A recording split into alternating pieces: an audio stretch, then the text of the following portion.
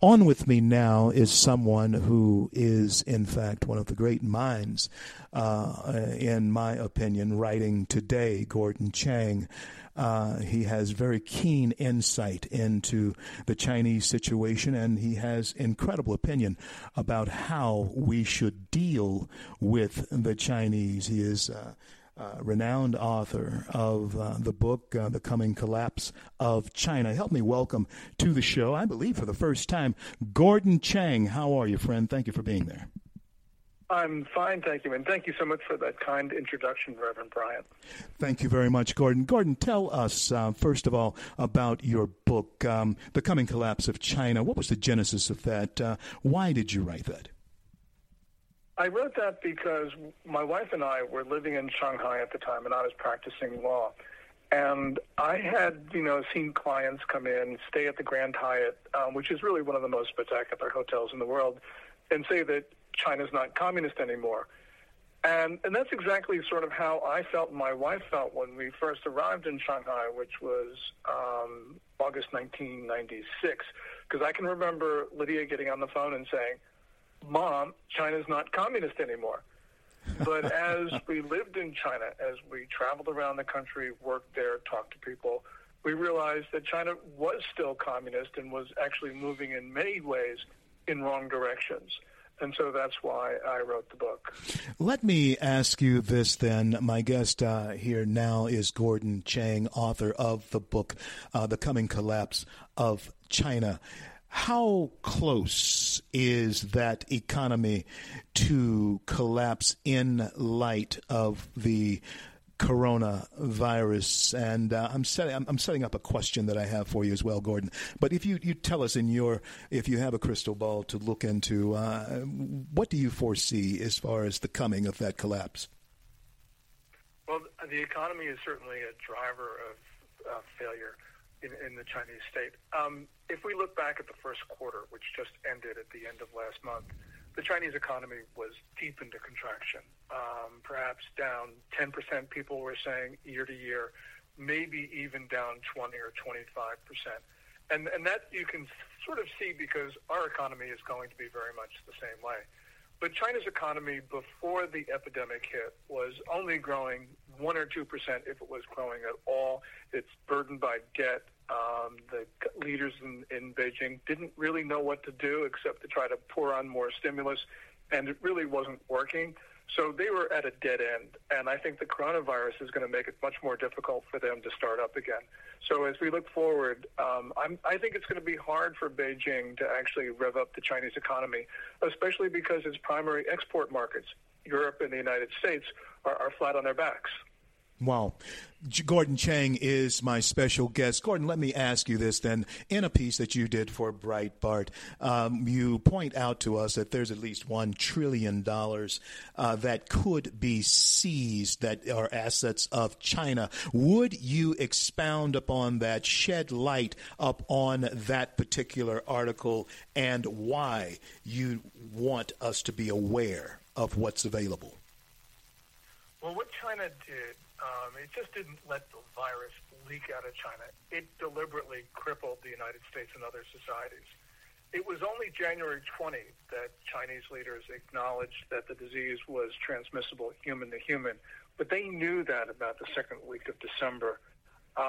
And in that time, it's not only that they kept that secret, which would have been bad enough, but what they did was they deliberately tried to mislead the world into thinking that the coronavirus was not transmissible human to human. And that's why the World Health Organization, in an infamous January 14th tweet, said, based upon what the Chinese were telling WHO, there was no possibility of human-to-human transmission. That meant that countries around the world did not take precautions that they ordinarily would have adopted. So this was, I think this was deliberate, because although we don't know what was in the minds of Chinese leaders, if they had wanted to deliberately spread the disease beyond their borders, they would have done exactly what they in fact did do. So I think countries around the world have a right to seize Chinese assets. Gordon, let me then Let me then ask you this, as far as the way our President Trump, is handling this type of situation. One of the reasons why I became a national surrogate for the president and sit on a board, an advisory board of his, is this. I liked his approach to being strong in the face of the Chinese. However, there are some who feel as though he's too friendly with people like China and, of course, Vladimir Putin. Gordon, if you could give us some insight from your point of view as to how this president is handling and faring with the Chinese. Yeah, I think that President Trump, if you look at his general posture, has been much tougher on the Chinese than any of his predecessors going back. You'd have to go back to Eisenhower to find a president who was more hostile to Chinese communism. I don't particularly like it when President Trump says nice things about Xi Jinping. I think he goes over the top. But nonetheless, I don't believe that President Trump actually believes what he's saying. He's doing it because he wants to unnerve the Chinese and because he believes that he just needs to, on a working level, keep things civil. But President Trump's policies on China are resolute. They defend the United States, and it's been a long time coming. So it's very important for us to support the president's policies on China because we have a common enemy, that's China. That common enemy means us harm, and we've got only one president right now. So my message to Americans is whether you're Republicans or Democrats, whether you're going to vote for President Trump in November or not, he's the only guy who's going to save us. And so we've got to rally behind him at this critical moment because we could lose our republic. My special guest is Gordon Chang. Gordon, I've enjoyed your pieces and writings for years now, and really do respect your mind and your writings. Let me then transition, or at least let me ask you this. Then the audience would love to know how to get you once all this is over to where they are, to their churches, synagogues, to speak to them. And so, how do people get a hold of Gordon Chang if they need to talk to him? I've got a website. The email address is info@gordonchang.com, info@gordonchang.com. And my Twitter handle, you can send me a direct message there, is GORDONGCHANG.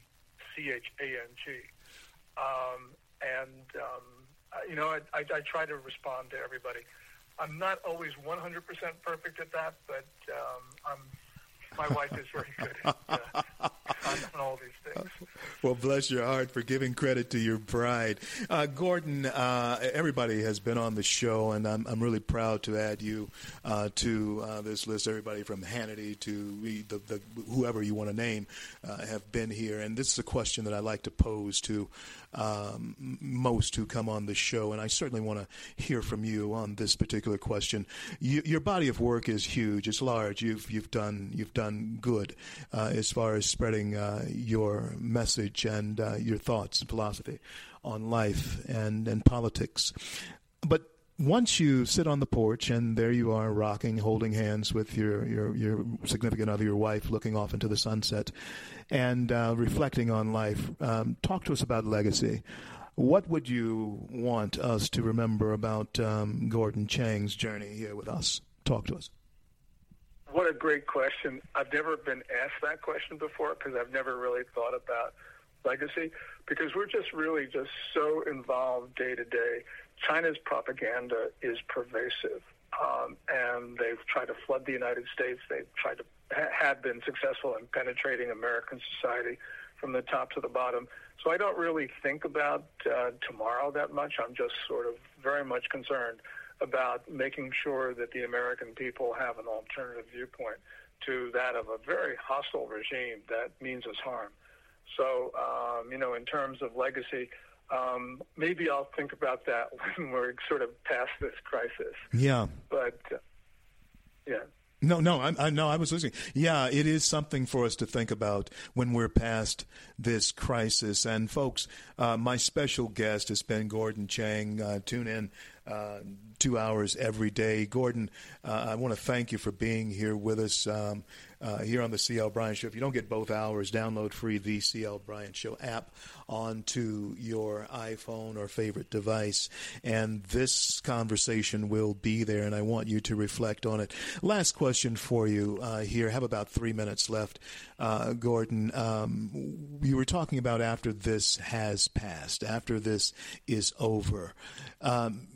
Does our relationship with China go back to pre-corona or COVID-19, or is there something that's going to be weakened in our relationship with China because of this episode? I don't think we go back to where we are. Now, there are significant elements of American society, Wall Street, chambers of commerce, who would like it to go back to where it was. But I don't think that it will. And part of it is because I think American people have seen how malevolent China has been. And so it's very difficult to unlearn that type of stuff, even in the onslaught of propaganda that Beijing is unleashing on us right now. So I do believe we have a much more robust posture towards China. And I think that if President Trump is reelected in November, he probably is going to go after the Chinese in a much more determined way, largely because he'll be freed of a lot of the political pressure that has been put on him from those elements in society that have really benefited from China. Not all Americans have. Most Americans have not.